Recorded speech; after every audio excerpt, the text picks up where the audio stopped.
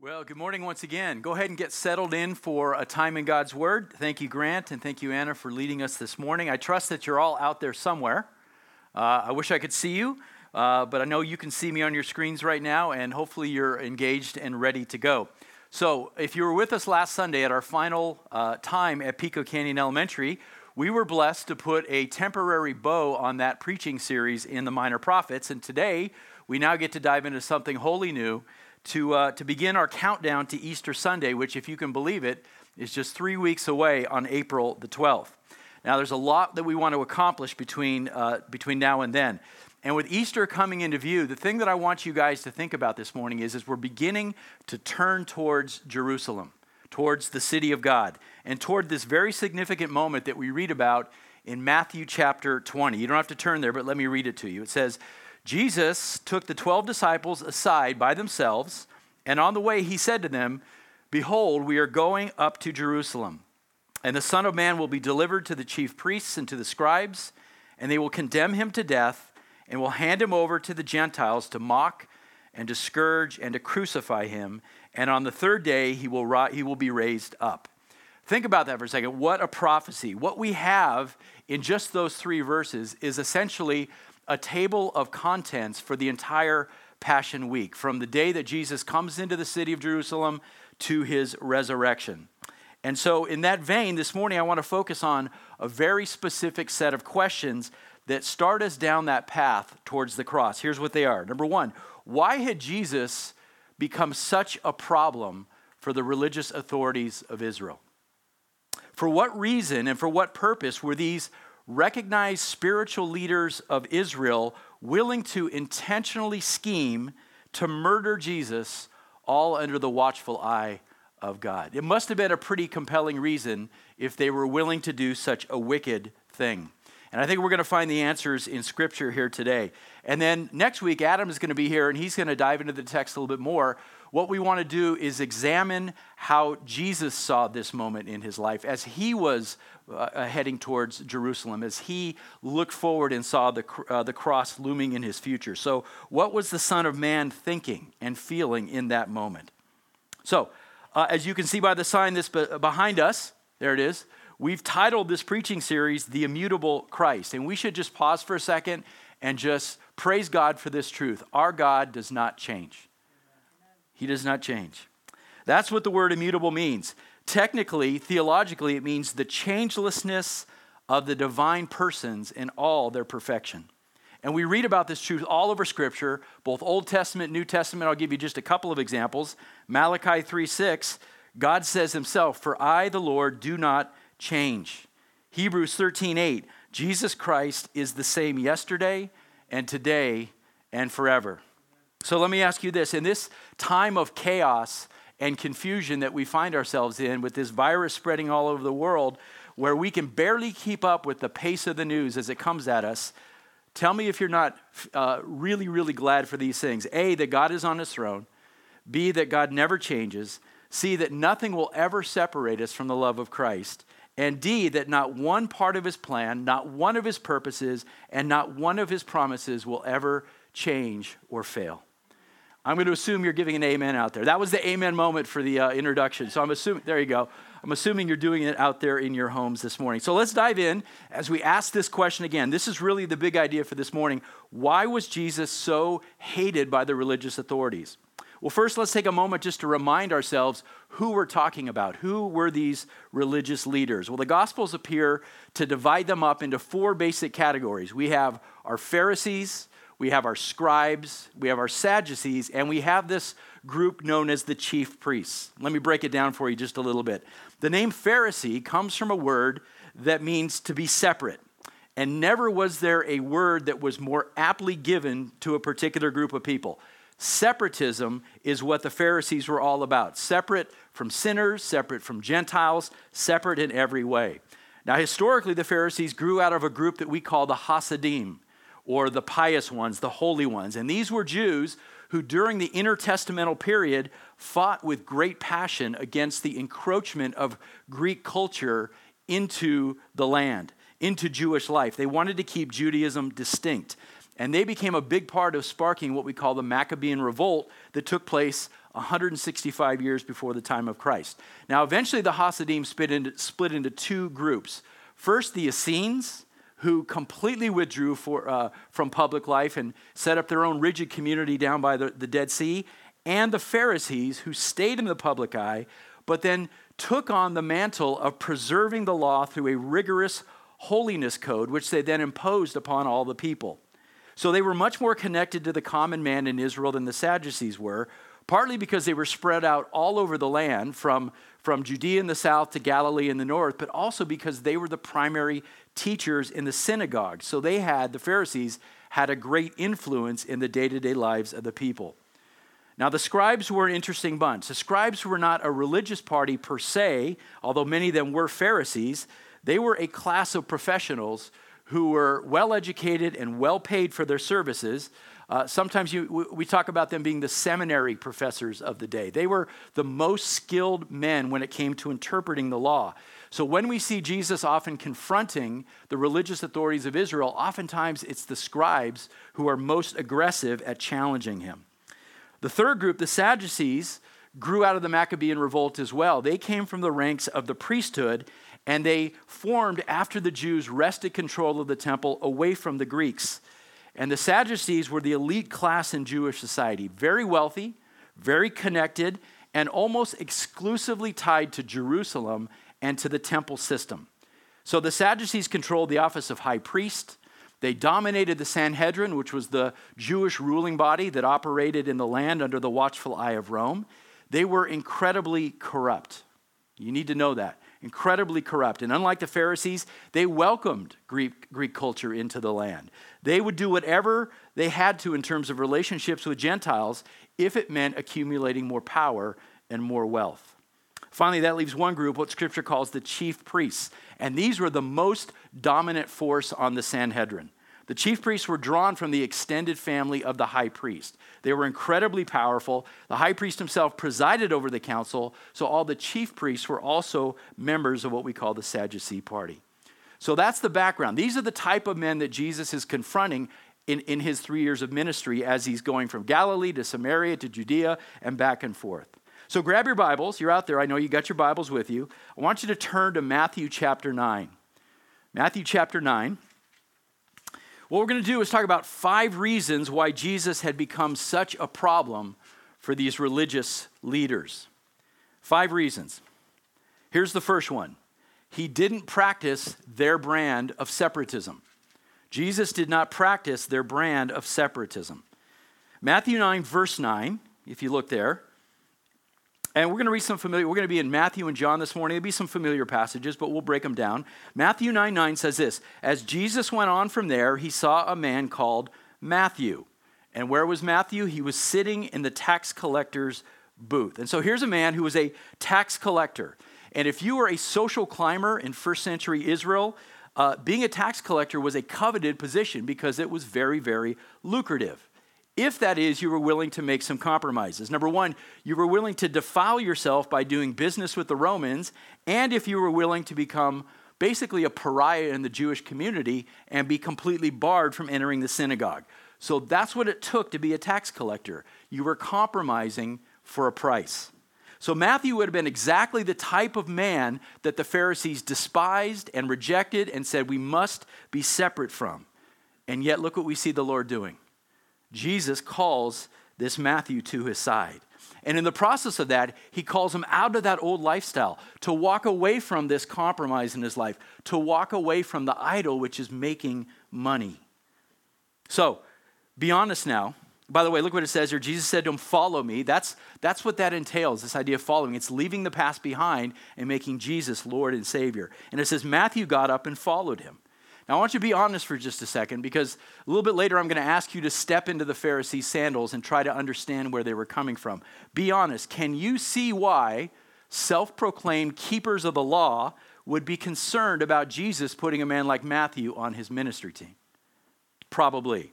But this was Jesus' pattern. He calls the simple to his side. He shows concerns for the outcasts of society, the very types of people that the Pharisees said, no thanks, that the Pharisees said holy men should not be anywhere near. Fishermen, tax collectors, lepers, Gentiles, women, even zealots.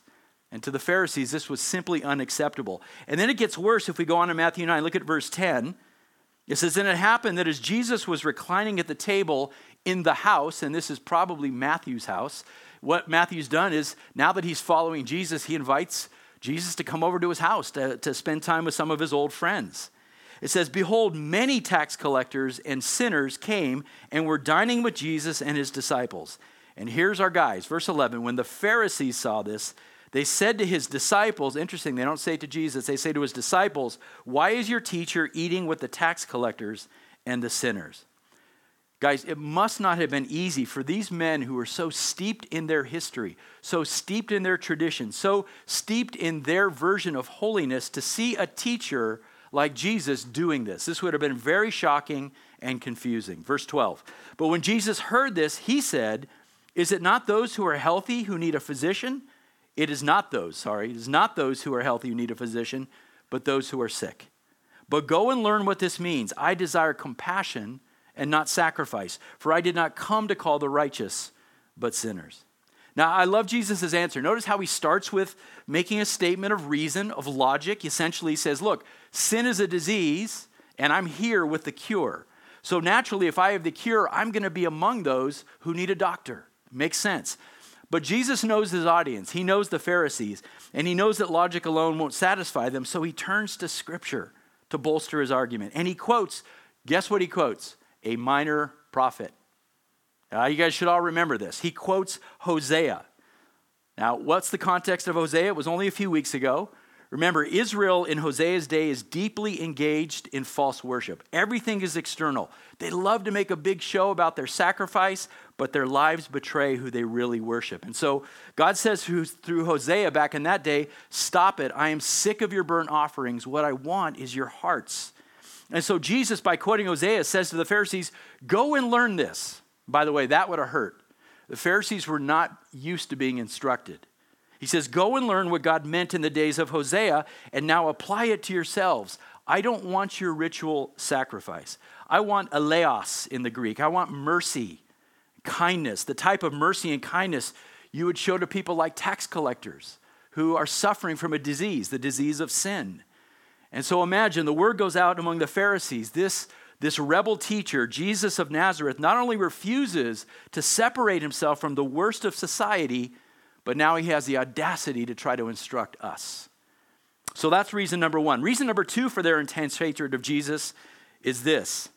They viewed him as a threat to the stability of their nation. They viewed Jesus as a threat to the stability of their nation. Guys, when you study the history of Israel, one of the things that stands out is just how long Israel existed under the thumb of foreign governments. The Babylonians, the Persians, the Greeks, and now the Romans. And in history, you find a flip side to this idea of oppression. On the other side of oppression is always rebellion. So Israel has this long history of revolutionaries and revolts in Israel. And by the way, how many times has a Jewish rebellion actually worked? One time. One time only. The Maccabean revolt. Other than that, revolution has always ended up being a bloody disaster for the Jews. But in the days of Jesus, the Maccabean revolt is not that far in the past. So the spirit of the Maccabees was definitely alive and well. That's why we have the zealots in the New Testament.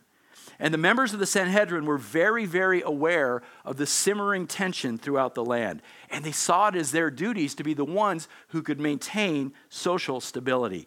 Turn over to John. The book of John, chapter 11. So we're going from Matthew over to John. John chapter 11. And look at verse 45. I want to give you an example of this. You know the story. The context is this is right after the miraculous raising of Lazarus. John chapter 11. Verse 45. What we're going to see is two very different reactions from people who were there that day that saw this incredible miracle. A man raised from the dead. Can you imagine? But in that crowd, there are two very different types of people. Those who see the miracle and believe, and those who see it and yet remain spiritually blind. Verse 45 says this, therefore many of the Jews who came to Mary and saw what he had done believed in him. Praise God, right? They believed in him.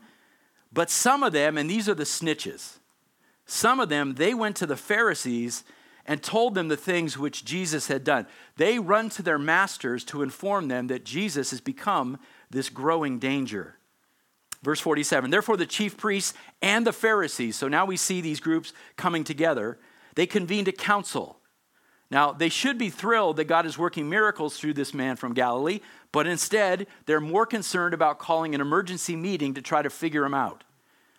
It says, and they were saying, what are we doing? For this man is performing many signs. Interesting, they cannot deny that these are very real miracles. And by the way, wouldn't you think in that moment that they would reassess their opinion of Jesus if the miracles are real? But no. Verse 48, if we let him go on like this, all men will believe in him, and the Romans will come and take away both our place and our nation. Now, they don't believe that many will believe in him as we think of it in a redemptive sense. Here's what they mean. They mean, if we don't do something about this guy, if we don't step in and shut him down, then all of these uneducated, gullible people out there are going to start following him, and then we're going to have a giant problem on our hands. That's basically what's going on here. The fear is that this Jesus will keep gaining followers and that someday he's going to lead an insurrection. Again, that simmering tension of rebellion. And of course, that would destabilize the government. That would immediately cause Rome to bring more legions into the land and most likely cause a bloodbath in the streets. But there's something else going on. It's right under the surface, and John draws it out in verses 49 and 50. Look at 49. But one of them, Caiaphas, he's a Sadducee, Caiaphas, who was high priest that year, said to them, you know nothing at all. This guy is arrogant. You know nothing. Nor do you take into account that it is expedient for you that one man die for the people and that rather than the whole nation perish. So there's lots in this statement, but I want you to see the two little words in the middle of verse 50. It is expedient for you. He's talking to the Sanhedrin. Expedient for you that one man die.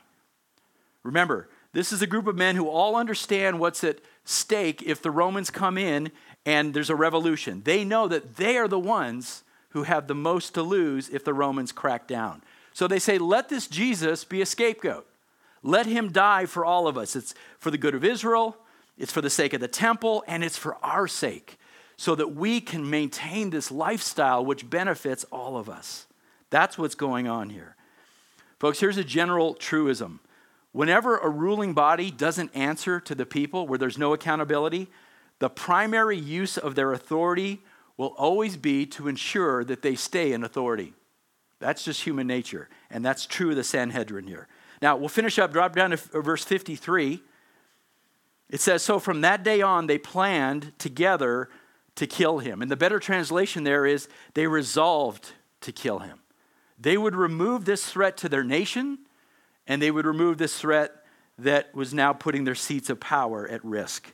And under the direction of the high priest, this is very important, that decision just got made. No legal trial would be necessary. The only question now is, how do we carry out the sentence? Well, let's look at the third reason that Jesus had become a problem. Number 3 is this. He refused to adhere to their Sabbath regulations. He refused to adhere to their Sabbath regulations. Now, this is hard for us to imagine as Christians, but the Pharisees saw Jesus as a lawbreaker. Think about that for a second. They saw him as a lawbreaker. Matthew 12 is a good example. Go over to Matthew 12. Look at verse 1. Matthew 12, verse 1. Can you imagine Jesus a lawbreaker? This is what they thought of him. Here's what it says. At that time, Jesus went through the grain fields on the Sabbath, and his disciples became hungry and began to pick the heads of grain and eat. But when the Pharisees saw this, now imagine, they're sort of, everywhere that Jesus and his band of guys go, they're watching. They want to get him. The Pharisees saw this and they said, look, your disciples do what is not lawful to do on the Sabbath. Guys, the Pharisees here are accusing Jesus of being a liberal. They're saying, your guys cut corners. Your guys are breaking the strictest interpretation of the law. Now, it's interesting, they don't accuse them of stealing because we know from Deuteronomy 23 that plucking a few ears of grain was permitted. Their accusation is much more general, that the law forbid any type of work on the Sabbath, including simply picking the heads of grain. Now, when you look at the Old Testament law and you look at the 5 books of Moses, the definition of what it means to work isn't very specific. And so predictably, the Pharisees had devised their own long list of traditions. They would be the ones to define what it meant to work on the Sabbath. And they put together this long list of traditions so that they could condemn people like the disciples. But Jesus is not having it because he doesn't recognize their traditions. Look what it says in verse 3. But Jesus said to them, have you not read what David did when he became hungry? He and his companions, how he entered the house of God, and they ate the consecrated bread, which was not lawful for him to eat, nor for those with him, but for the priests alone. I love this. Jesus now is defending his disciples using scripture, and he says, have you not read? By the way, Jesus loved to do this. Have you not read? Have you not heard? He likes to sort of go up to guys who consider themselves biblically literate and teachers of others, and he likes to challenge them. Haven't you read this? So he points to King David. Now that's important because, of course, King David is the one who prefigures his coming, the Messiah, right? And he points to this story that all the Pharisees would have known well, how David and his men came in and they technically broke the law, but they weren't condemned because of the situation that they were in. Now Jesus is building a case here. Go to verse 5. Or have you not read in the law that on the Sabbath, the priests in the temple break the Sabbath and are innocent? Of course, the Pharisees knew this to be true. The priests who are in the temple working on the Sabbath, they're working, but they're not condemned here. They're judged to be observant. So Jesus is laying out a case of inconsistency here. But here comes the main point in verse 6. But I say to you that something greater than the temple is here. But if you had known what this means, I desire compassion and not a sacrifice, you would not have condemned the innocent. Listen now. For the Son of Man is the Lord of the Sabbath. What an incredibly bold statement. You got to understand what Jesus is doing here. As he talks to Pharisees, he's exalting himself above their beloved temple, above the Sabbath itself, and now capable of messianically defining both of those things. Here's what he's saying. I am the greater David. I am the greater Sabbath. I am the greater temple. I am the greater priest. Now imagine how much that must have angered the Pharisees. Imagine how frustrated they would have been. How this word, this interaction must have spread like wildfire among their ranks. Does this man dare to claim equality with God? He must be removed. Now I want to pause there for a second. I've given you 3 reasons why Jesus angered the religious authorities of his day. We want to make this a little bit interactive this morning, so I'm going to give you 1 or 2 minutes to consider a question. And here's what I want you to do. In just a second, I'm going to send you off to talk to somebody that you're with out there. But I want you to do this. Put yourself in the sandals of a first century Pharisee. I've tried to describe them for you this morning. So I want you to try to be one of them. And I want you to answer this question. Tell somebody you're with, which of those first 3 events would have caused you the most anxiety as a Pharisee? Was it A, Jesus dining with sinners? Was it B, Jesus doing public miracles? Or C, Jesus refusing to submit to the Sabbath regulations? Go ahead and talk amongst yourselves.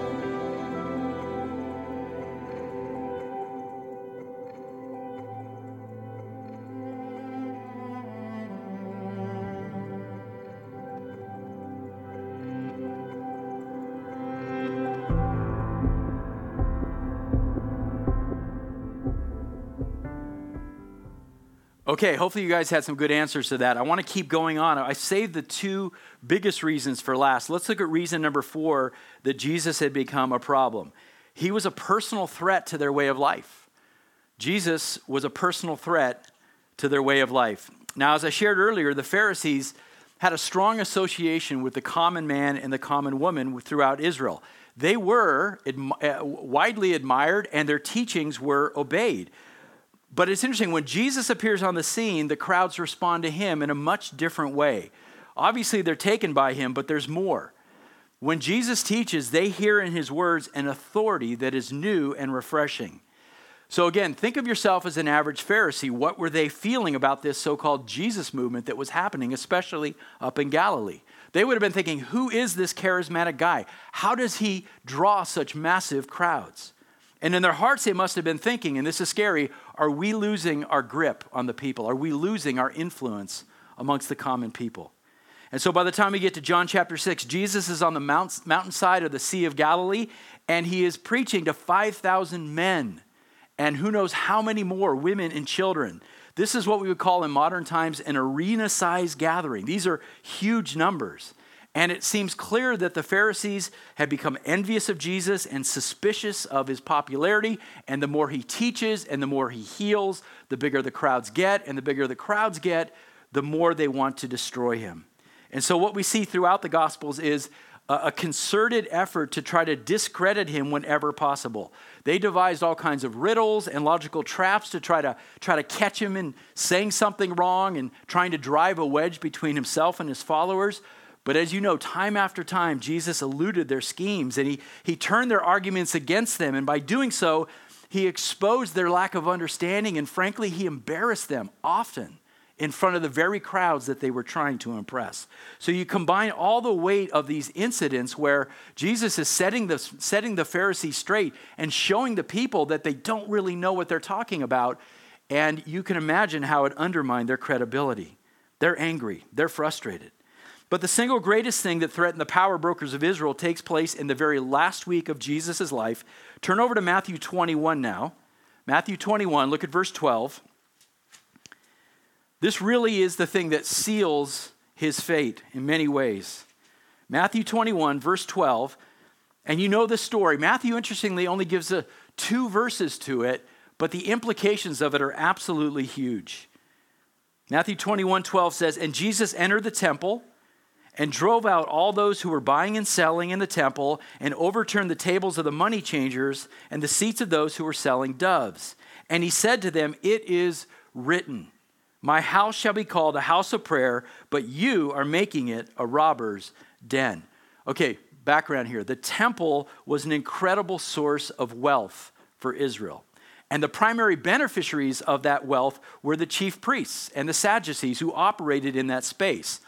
All of them received a direct contribution from the temple. And then indirectly, they received a cut from all of the vendors and all the merchants who operated in the temple courts. Why? Because they operated there by permission of the chief priests.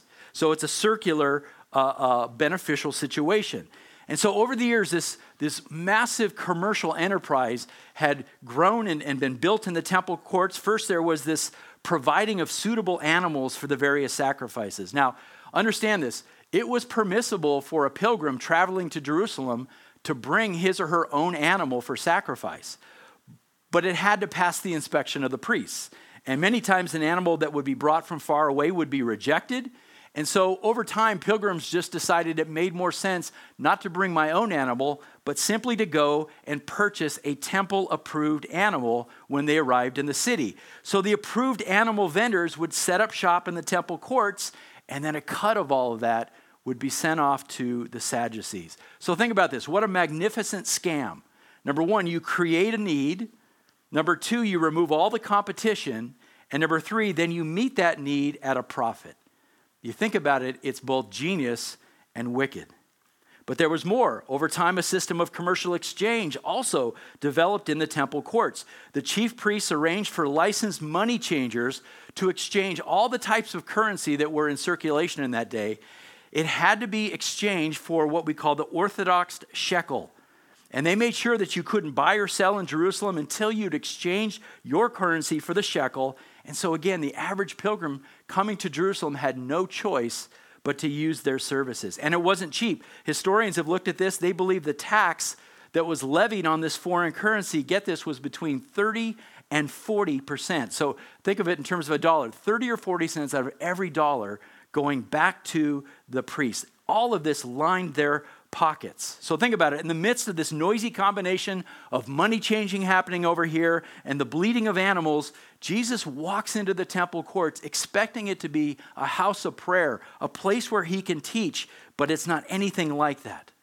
And to the amazement of his apostles and to the amazement of the prideful Sadducees who were watching him, he throws over the booths of the money changers and he tosses the tables of all the animal vendors and he chases their customers out of the temple.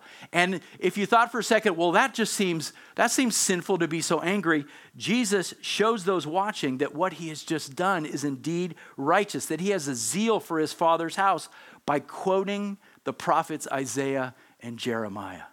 Who's going to argue with that? So what was the problem in Jesus' eyes? Well, it wasn't really just the presence of commerce in the temple that irked him. It goes much deeper. Here's why he's righteously angry. These men who claimed to be the spiritual leaders of Israel were making an appalling profit from worship. They were turning the worship of God into an appalling profit. And worse, off the backs of the poor, off the backs of the spiritually needy, charging them obscene amounts of money to simply come and fulfill their religious obligations. So the temple had indeed become a home for thieves and robbers, but not like you would normally see them. These were thieves and robbers cloaked in the garments of piety, hypocrisy. Well, you can imagine the reaction from the chief priests and the scribes when they heard about the scene that Jesus had caused. The uproar must have been crazy. He did what? He came into the temple courts and messed with our stuff? This was a step too far for them. Now, this rebel, this Jesus, was striking directly at their money-making scheme. And by extension, he was threatening their very way of life. There's no question that at this moment, the Sadducees agreed with the Pharisees that this man had to be destroyed. So that's the fourth reason. Last one, final point. Why had Jesus become a problem?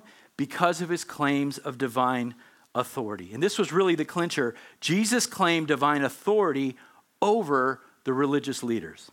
Now, the issue of authority goes all the way back to Matthew chapter 9. Remember when Jesus heals a paralytic and he says to him, your sins are forgiven. And the text says that there were scribes present, the seminary professors, the smart guys. And they immediately turn to one another and they say, wait, did I just hear that right? This guy is a blasphemer. I mean, who has the power to forgive sins? But Jesus responded by claiming authority to do that. And then to prove that he has the authority, he heals this man. Do you think this got attention? Certainly among the scribes it must have. Going back to the story we just read in Matthew 21, the cleansing of the temple. After Jesus cleanses the temple, the question that's asked of him is this: by what authority do you do these things? Who gave you this authority is the question. And so we step back and you know what we see when we look at Jesus? He is an outsider. He is not a part of the establishment. He is a populist figure. By the way, we're starting to understand that more in our politics here in America, what it looks like to be the establishment versus an outsider. And the people wanted Jesus, this populist. See, Jesus didn't carry the type of credentials that those scribes and those chief priests would have demanded. He wasn't on their approved list of teachers. He didn't have an impressive family line or an impressive hometown or station in life. In other words, what I'm saying is he wasn't one of them, and that drove them crazy. He hadn't gone to the same schools. He hadn't been licensed or ordained by them to address the motley crew, the rabble out there. So who gave you this authority, they asked. And then they answered. They said, well, we didn't. So who are you? So a huge goal of the Jewish authorities was to corner Jesus into admitting that he was an irregular teacher who had never been sanctioned by the Sanhedrin, never been given approval by the powers that be, but unfortunately for them, they were never able to trap him as they wanted to. Now, one last passage, this authority question really comes to a head in Matthew 12. Go back to Matthew 12. We'll do this quickly. Matthew 12, look at verse 22. It says, then a demon-possessed man who was blind and mute was brought to Jesus, and he healed him so that the mute man spoke and saw. Now, you know this passage. All the crowds were amazed, and they were saying, listen, this man cannot be the son of David, can he? But when the Pharisees heard this, they said, this man casts out demons only by Beelzebub, the ruler of the demons. What a charge to make right there in the crowd. That's a gutsy charge to make. Think about it. When I read this story, what it sounds to me like is this is just a reactive, poorly thought out argument, poorly thought out accusation. And I think they rushed it for two reasons. Number one, they were still shocked by seeing this miracle that they couldn't deny. But more importantly, second, they heard the dangerous question that was now going through the crowd. What's that question? Is this the Son of David? Is this the Messiah? The Pharisees cannot let that question hang in the air. They've got to say something. So to me, it's like, we got to say something. Well, I think he drives them out by demons. And Jesus immediately points out how silly they sound. Again, he's about to embarrass them in front of the crowds. Verse 25, knowing their thoughts, Jesus said to them, any kingdom divided against itself is laid waste. And any city or house divided against itself will not stand. If Satan casts out Satan, he's divided against himself. How then will his kingdom stand? Man, he traps these Pharisees and shows them their folly. But then verse 28 really is the clincher. Look at verse 28. But, Jesus says, if I cast out demons by the Spirit of God, then the kingdom of God has come upon you. Now, imagine the shock. Imagine the shock. If the Son of David is now speaking to you, the Messiah, and if I have authority to drive out demons by the Spirit of God, then take a close look. Here's the kingdom of God. Wow. So ultimately, the greatest amount of fury from the religious establishment came upon Jesus for this very reason, because of his self-identification. He claimed to be from God. He claimed God as his Father. He claimed to do the same works as God. He claimed to be one with God. And ultimately, he claimed to be the Christ, the very Son of God. So 5 reasons. He's a blasphemer. By that, if you really want to summarize it, this last point, the religious authorities saw him as a blasphemer because they couldn't see who he really was with their blind eyes.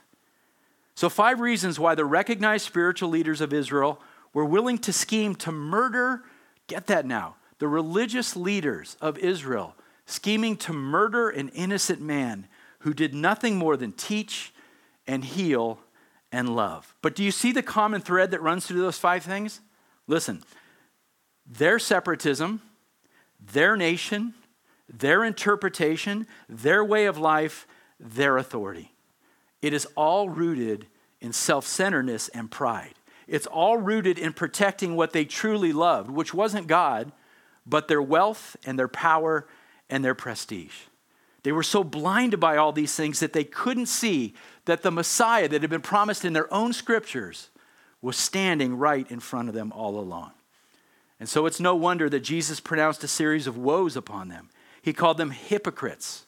He called them blind guides, and worse, he leaves them with this statement of divine judgment from Matthew 23. Listen to this. He says, you testify against yourselves that you are sons of those who murdered the prophets. Fill up then the measure of the guilt of your fathers, you serpents, you brood of vipers. How will you escape the sentence of hell?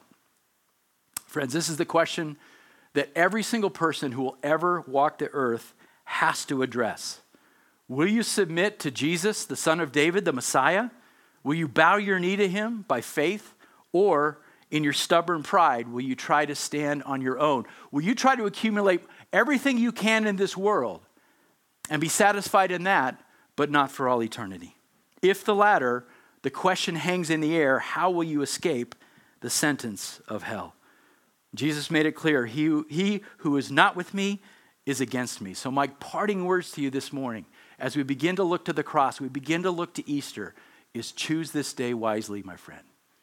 Will you pray with me?